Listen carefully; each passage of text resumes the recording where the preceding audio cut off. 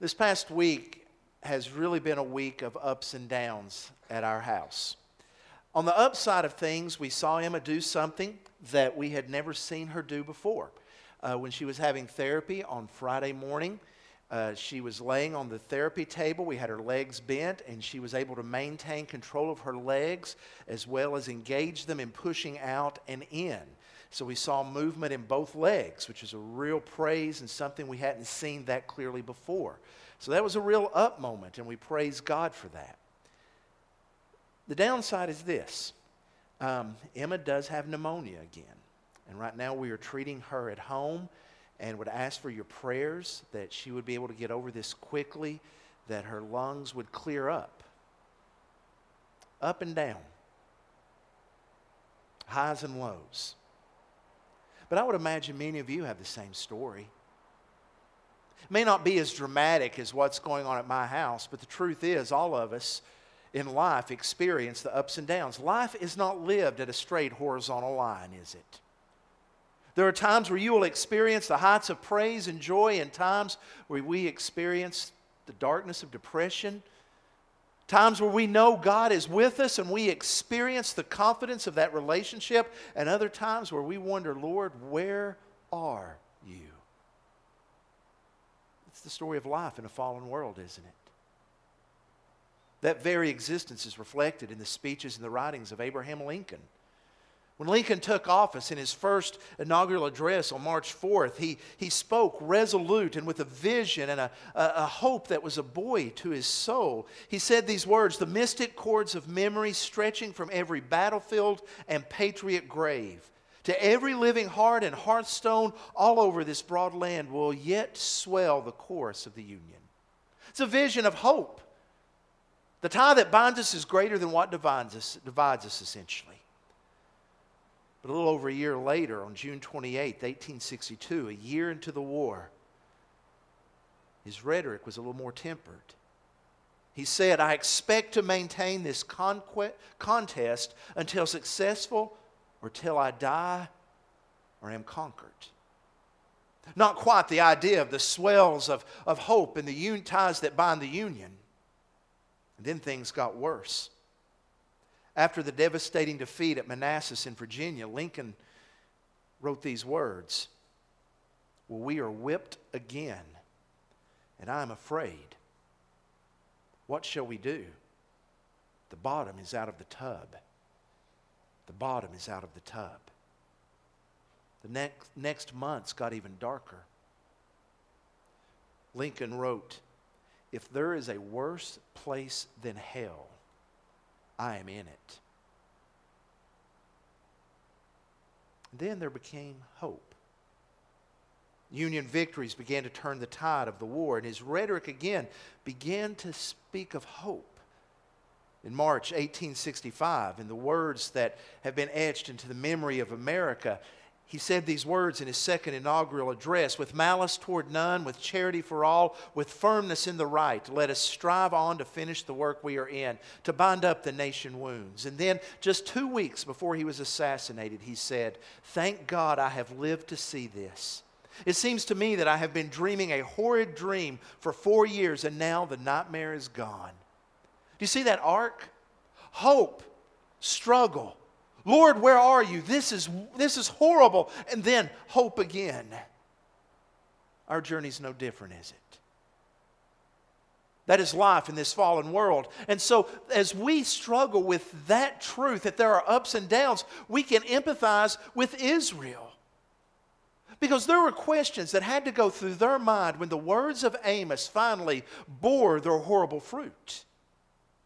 When the walls were destroyed, when the economy collapsed, when their military was defeated and their enemies triumphant, and when the food disappeared,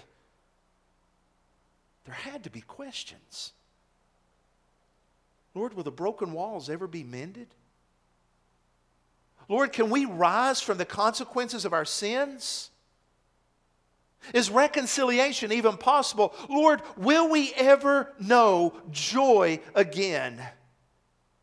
If you hadn't picked up on it by now, the book of Amos, well, it's not a book that has a lot of sunshine in it. It's not one of those comfort books No one says, I'm going to look to Amos chapter 2 for comfort. And even though the book is one that speaks of God's holiness and justice, it ends on a triumphant note of hope. As the book concludes in a very dark way, wondering, Lord, your sword is raised against your people and is going to bring about your wrath, there is hope. Because in these verses, in chapter 9, verses 11 through 15, God gives this litany of unconditional promises that even though the nation of Israel has fallen, God is not through with His people. Even though the 10 tribes addressed as northern Israel in this book will never again reconstitute with boundaries defining them as a nation, God says, you will be and always will be defined by my covenant with you. All is not lost.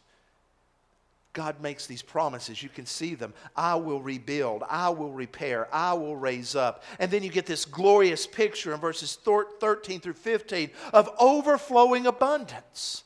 Well, the promises that God has made in this passage are fulfilled in Jesus and the church. Now, I say that based upon 3 truths that I want to show you right now. God is true to His word, and this has been fulfilled in Jesus and the church. The first reason that I hold to this is what is said in the book of Acts in chapter 15. The early church is now struggling with this issue of, okay, there's a Jewishness to the faith, to Christianity. But now these non-Jews, these Gentiles are being saved. The Gentiles were people that good Jewish boys you just didn't associate with. And now the church is struggling with these ethnic and religious divides. How do we become one? And if you could see this well enough to read it, this is what it would say. The church is debating this in Jerusalem. James, the half-brother of Jesus, stands up and he says, Simeon, now that's Peter, Simeon has related how God first visited the Gentiles to take from them a people for His name. So God's moving outside of Judaism. It's not just Jews that are converting to Christianity. Gentiles are coming in. And James says, and with this, the words of the prophets agree, just as it is written, after this I will return, and I will rebuild the tent of David that has fallen. I will rebuild its ruins, and I will restore it, that the remnant of mankind may seek the Lord. And all the Gentiles who are called by my name, says the Lord, who makes these things known from of old. That's what we just read in Amos, isn't it? So James is saying that as these Gentiles are coming into the faith, you are witnessing what Amos predicted at the end of his book. James sees that the tent of David and all the nations coming together in the church is the fulfillment of God's promise to rebuild, replant, and to bless. There's another reason I believe this is fulfilled in Jesus. Up on the screen, you'll see 2 Corinthians chapter 1. The second reason I believe that this is fulfilled in Jesus is that all the promises of God coalesce in Jesus Christ. Now, as Paul is writing this letter, the church at Corinth is wondering where Paul has been because he had told them, I'm coming to you. And he didn't show up. And so they're wondering, Paul, what happened to your word? Are you a man of your word? Paul answers, for the Son of God, Jesus Christ, whom we proclaimed among you, Silvanus and Timothy and I, was not yes and no, but in him it is always yes. He's basically saying, okay, my plans may not have worked out to get to you, but we know that the plans of God in Jesus never fail. Why? Because, verse 20, for all the promises of God find their yes in him. Does God fall short of His promises? No. How are His promises fulfilled? In Jesus Christ. They are yes in Him. That is why it is through Him, through Jesus, that we utter our amen to God for His glory. So Jesus is the fulfillment of the promises of God. They are yes in Him. He brings them to be. And that's why He says, as the church, we say amen. The word amen literally means so be it. If you were to get moved in spirit and I say something that resonates with you and you say, amen, brother. See, I even threw in a brother there. I went a step further. Amen. That's saying, so be it. I agree with that. That's true. So Paul is saying that the church, we say amen to God in Jesus, so be it, because the promises of God are fulfilled in Jesus. Third reason I believe this promise and all the promises are fulfilled in Christ is something Jesus said in John 8. Up on the screen, John 8:56. He's talking with the Pharisees, and he's been having this repartee with them. And he says to them, your father Abraham rejoiced that he would see my day. He saw it and was glad. The question is, why would Abraham rejoice to see the day of Jesus? Now, we could say generally because Jesus is salvation, and that would be true. But I think it's more specific than that. Remember, Abraham is given a promise. Abraham, you don't have any children yet. But one day, you're going to have descendants as numerous as the stars in the sky and the sands on the beach. How's that going to be fulfilled? In Jesus. That's why Abraham looked to that day to rejoice, because he knew that in Jesus, his promises, the promises of God, would come to fruition. And it has. That the church is looked at as descendants of Abraham that are more numerous than the stars and scattered, more numerous than the scattered sand on the beach. Abraham looked forward to it and was glad. So in other words, if Abraham, who was given this promise by God, looks to Jesus as the fulfillment, why then would all the other promises of God disregard Jesus? They wouldn't. Jesus is the centerpiece of God's plan. He is the pinnacle of God's purpose. He is the focal point of God's creation, because in Him all the promises of God are yes. The promises of God are fulfilled in Jesus, either at His first coming or at His second coming. And sometimes it's a combination of both. It's where He inaugurates something in His first, and then it's fulfilled in His second. And that is the day that He's referring to here, the day of Jesus Christ. Verse 11 begins with, in that day. Now there's a change here. Up to this point, the day has been a day of judgment, a day of wrath, a day of darkness. But now, in that day, it becomes a day of restoration. It is that happy day when God will set all things right. It is that happy day when the reign of God is recognized by all of creation. And it is that happy day when all of creation bows down and confesses that Jesus Christ is Lord. And on that day, according to verses 11 and 12, the people of God, that's me, that's you, that is the church, that is those people of faith throughout all of history, will be whole and complete. He says, in that day I will raise up the booth of David. Notice he doesn't say house of David. The house of David's fallen on hard times.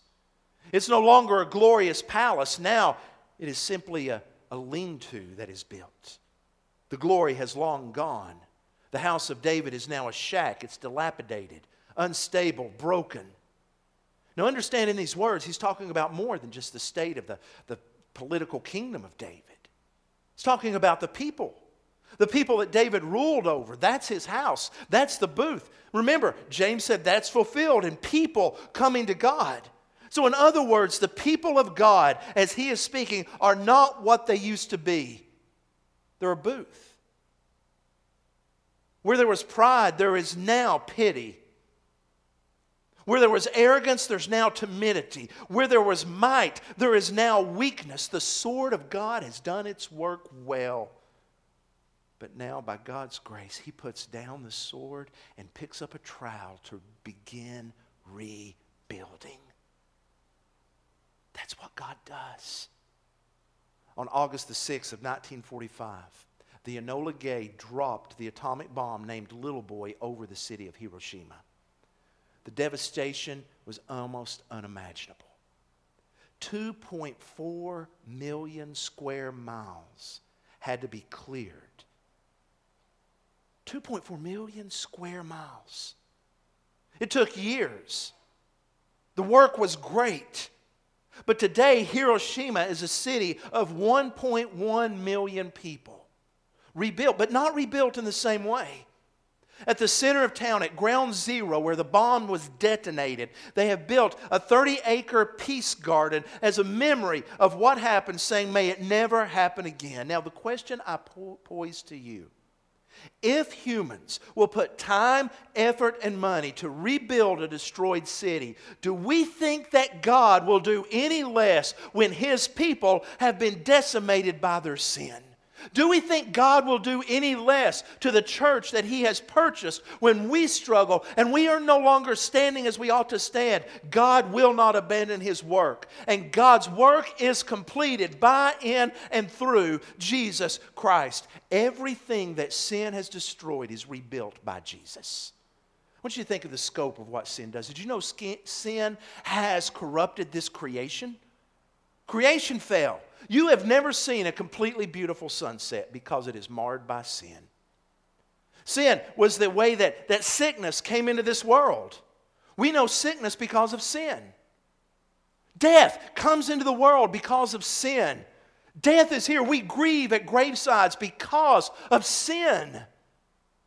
Lives are destroyed because of sin. The reality is that whatever problem you are facing right now can be traced back to a sinful attitude or action in your life or someone else's life. Jesus rebuilds all that. And that's what the Gospels work to show us. Mark chapters 4 and 5 give a condensed picture of how God rebuilds in Jesus. At the end of Mark 4, Jesus is in a boat with His disciples. He's resting well, but they're not because the storm is raging. Sin-corrupted nature is exploiting its wrath against this little boat as it's going back and forth. And Jesus steps up, and what does He say? Quiet! And the waves are quiet, and the storm is quiet, and the disciples are quiet. Who is this? That even the wind and the waves obey Him. That is our God showing He rebuilds corrupted nature from the fall. He gets into the town. He's on his way to Jairus' house when a woman who has been stricken with sickness, 12 years, she's had a hemorrhage, she's met her deductible, now she's paying out of pocket until she doesn't have any more pocket to pay out of. And in faith, she just reaches out and touches the hem of His garment, and guess what happens? She's healed. The hemorrhage is gone. Her strength returns. Jesus rebuilds what sickness brought about by sin has destroyed. Death seems like a pretty big enemy, doesn't it?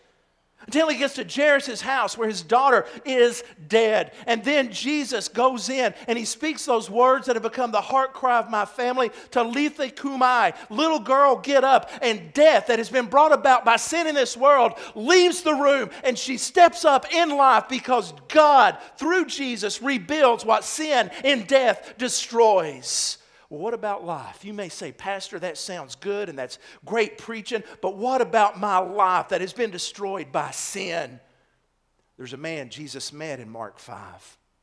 He is a man that becomes the embodiment, the picture of what happens when sin has its full sway, because this man is possessed by demons. He's living among tombs. He's cutting himself. Nobody has anything to do with him. That is the destruction and isolation that sin brings about until he meets Jesus. And Jesus addresses him. Who are you? My name is Legion, for we are many. Well, many, you got to go. And many says to Jesus, please have mercy upon us. And Jesus is so gracious, so kind, that He shows mercy to demons and says you can go into the pigs. But pigs got more sense to hang around with demons, so they run off a cliff and into the ocean. And that man, it says in the next phrases, was found fully clothed and in his right mind. What sin destroys in our lives, Jesus rebuilds through the power of the Holy Spirit. So whether it is sickness, whether it is death, whether it is nature, whether it is our lives, they are rebuilt in Jesus Christ. He is our hope. He is our hope. He restores what sin destroys. That's why He says this booth of David is repaired. It is repaired. And not only is it repaired, but there is this beautiful picture of reconciliation. Notice in verse 12 what He says, that the remnant of Edom and all the nations who are called by my name declares the Lord, that they may possess it. You know how they possess the enemies? The enemies become friends. This is not about military conquest. Best way to destroy your enemy? To love him and let him become your brother in Christ. That's exactly what he's talking about. That's what James was talking about in Acts.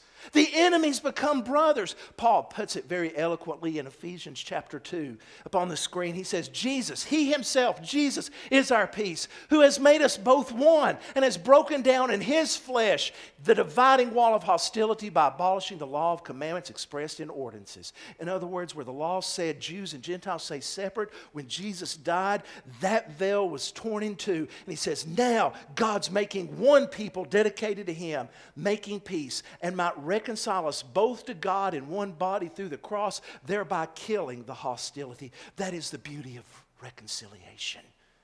In 1913, the federal government sponsored what had to be an amazingly solemn yet joyous event. In 1913, a reunion was held in Gettysburg to commemorate the 50th anniversary of the battle that took place there. Soldiers from both sides showed up. They swapped stories, reminisced. Things were pretty peaceful, except they did say at one dinner, we don't know who started it, but someone was attacked with a fork, but all was well. It worked out, nobody harmed. The climax of the gathering was this reenactment that took place there up on Cemetery Ridge. They reenacted Pickett's charge. Soldiers that had survived that on both sides were there. The Union entrenched, the Confederates making their way up. He said it was so quiet until at one moment one of the rebels that was there let out that blood-curdling call known as a rebel yell. They said grown men behind the Union lines' eyes opened up and tears began to flow. And then the Union soldiers, no longer carrying weapons but canes, came across the barriers, and they met and they embraced who was once their enemy. That's the gospel truth, that we are reconciled with God. We are reconciled with one another in Him. I am convinced that the fissures that divide our nation can only be healed by the gospel. Not just the gospel believed, but the gospel lived out. If we want to end racial strife in America, preach and live the gospel. Preach and live it. Be the example that says we are one body in Christ. It is God who brings that about. And on that day, He will rebuild, restore, and show the full reconciliation that is brought about in Jesus Christ. And on that day, the blessings will be abundant. Verses 13 through 15 describe this. It's a picture that's beautiful. The plowman overtakes the reaper, the treader of grapes, him who sows the seed. You know what he's saying? The harvest is so bountiful that as it's being harvested, they can't get it up before it's time to replant again.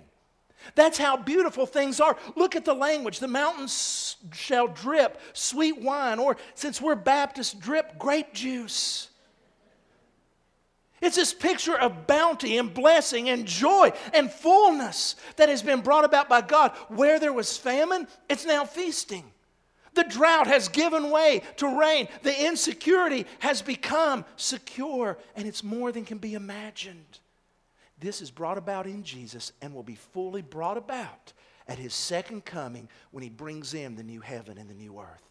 The guarantee is in Christ. We see glimpses of it at His first coming. The fulfillment of this is about much more than just a strip of land 150 miles long by 50 miles wide.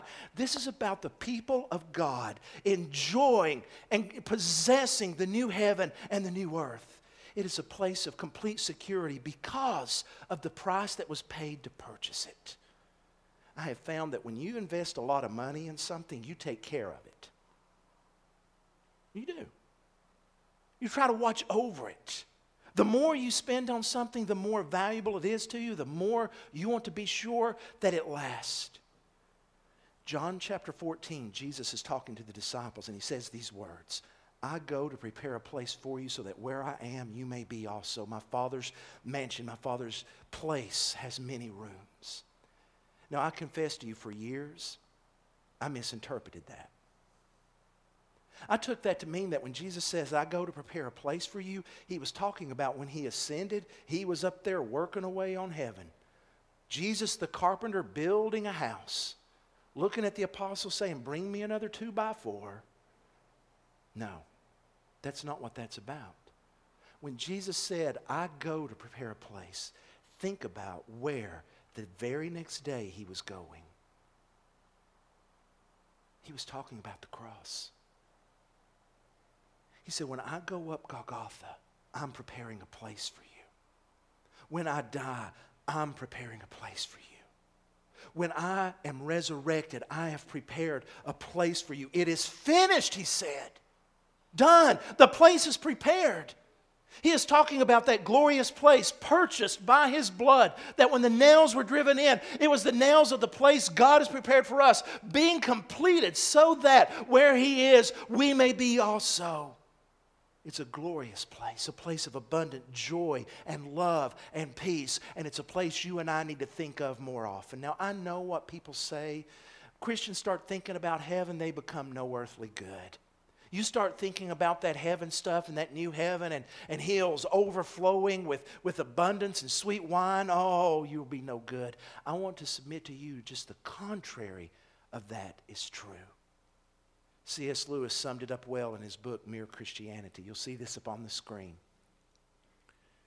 C.S. Lewis said, if you read history, you will find that the Christians who did most for the present world were just those who thought most of the next. Aim at heaven and you will get earth thrown in. Aim at earth and you will get neither. We need to be more heavenly minded. We need to think of the promises of God fulfilled in Jesus Christ. Now, I want to ask you to do 3 things as a result of this passage. First is this. Think on these promises and live in humility. The work that is described here is God's work. From beginning to end. In that booth, God says, I will raise up, I will repair, I will raise up. And if there was any doubt, look at the very end of verse 12. Declares the Lord, who does this? David's house, his people, they're a booth. They're powerless. They can't accomplish this. God honors humility. A humility that relies upon him. A humility that is open to him. A humility that says, I need help. Oh Lord, provide it. And that humility creates praise and worship. There is no room for arrogance when we think of the promises of God, because we know it is all his work. Live with a humility. We may need to repent of pride and thinking we've got it all figured out. We can do these things. The promises of God tell us we can do nothing. It's him. Second thing I would encourage you to is this. Live in holiness. These promises do not call us to passivity. 1 John chapter 3 records these words. Beloved, we are God's children now. Okay, we have been saved now. That's our status. And what we will be has not yet appeared. We're God's children, but we're not home yet. We don't know the fullness of that yet. But we know that when he appears, we shall be like him because we shall see him as he is. And everyone who thus hopes in him purifies himself as he is pure. Rather than becoming passive, this pushes us to pursue being holy. To focus our eyes upon Jesus and to say, he is our Redeemer and our Savior. He is the one who has made these promises. Let me live for him in holiness. Recently read of a pastor who put this into very, very strong words with an image that he witnessed at the changing of the guard in Arlington Cemetery at the tomb of the unknown soldier. I've seen that twice in my life, and it's a very moving experience, the precision of that color guard. The reverence that is on display there, where they tell you in the crowd, when the guard is being, do not move, do not say a word. It is truly a very reverent moment. This pastor watched as the color guard was changed, but then something unique happened. The commanding officer snapped to attention and with a very loud, authoritative voice told the people watching, please remain where you are without moving. Sergeant Jennings is completing his 27-month tour of duty here, and today is his last day. At that moment, guards came and they walked Sergeant Jennings' family up next to him. Sergeant Jennings was then given 4 roses, which he placed in front of the tomb to honor the dead. And then with dignity and precision, he returned to stand looking eye to eye with his commanding officer, and he saluted. And then an amazing thing happened. Sergeant Jennings began taking off the white gloves that he wore every day when he was on duty. The commanding officer held out his hands, and the sergeant took the gloves and placed them in the hands of that officer. Then he stepped back, and the officer holding those gloves came up and saluted him. Imagine that day when you will stand before God, your duty done. Will the Lord look at you on that day and say, "Well done, my good and faithful servant"? Will he say, "You have fought the good fight"? You see, the promises of God should push us to pursue that. It should push us to live holy and live in hope. To live with hope. The problems of today can seem insurmountable. And sometimes we get tired. The other night we were praying around Emma. And it was on Friday night after we had gotten the diagnosis of her pneumonia. We were emotionally shook. Jody was praying, and I was listening to her, and she said something. She said, "Lord, I know you tell us that you are with us in the valley of the shadow of death, but I am tired of walking in it." You tired of that? Are you tired? Don't give up hope. You ever wonder, is it worth it to profess his name? Is it worth it to say, "I am a follower of Jesus Christ"? Sunday school teacher, do you ever wonder, is it worth it to keep preparing your lesson week after week and showing up week after week? Do you ever wonder, is it worth serving? I find it amazing that at the end of 1 Corinthians 15, when Paul has talked about the glory of the resurrected body and what awaits us, he ends the chapter by saying this: "Therefore, be steadfast, immovable, always abounding in the work of the Lord, because you know your labor is not in vain." The glories of heaven, the glories of a resurrected body, therefore keep working. Therefore keep following. Therefore keep sowing the seed. Therefore keep being obedient. Therefore keep being holy. Therefore keep living in hope, because your labor is not in vain. We should be a people marked by humility, holiness, and hope, because we stand upon the promises of God. And He never fails. Are you standing there today? I want to ask you to bow your heads with me. Nathan's going to join me in the front. Are you standing there today? Christian, are you weary and are you ready to give up? I would ask you, hear the words of the Lord. Be steadfast and immovable, always abounding in the work of the Lord, because your labor is not in vain. Are you wondering, is there hope? Quite frankly, we suffer the consequences of our own sin. And you may be wondering right now, "Lord, is there hope for me? The pit I've dug is too deep." I want you to understand that the Scripture says there is no hole so deep that God cannot reach you. No hole so deep He cannot pull you out of. Yes, He does it in His own time and in His own way, but our God is faithful. Do not despair. This morning, as we stand and in just a moment we begin to sing, "Be still, my soul, the Lord is on thy side. Bear patiently the cross of grief or pain." If you need to come and kneel at this altar, feel free to do that. If you need someone to pray with you, Nathan and I are here. If you want another believer, maybe there's a believer you are close with and you just need to go to them and say, "Would you pray with me? I feel like giving up." Know that the Lord is on your side. Believer, He has purchased you. You belong to Him. Oh Lord, you know our hearts better than we do. You know where we fool ourselves. You know where we are lying to ourselves. Lord, let your word and your spirit cut through those deceits like a knife. Father, you wound to heal. You break that you might mend. And Lord, we are a broken people. We are the booth of David. Let us gaze upon your promises, Father. I pray this morning that where there is despair, there will be hope. I pray that where there is a sense of weariness, there will be strength. And I pray this through Jesus Christ, who is the yes to the promises of God. In his name I pray. Amen. Let's stand together. And if you need to respond, come as we sing.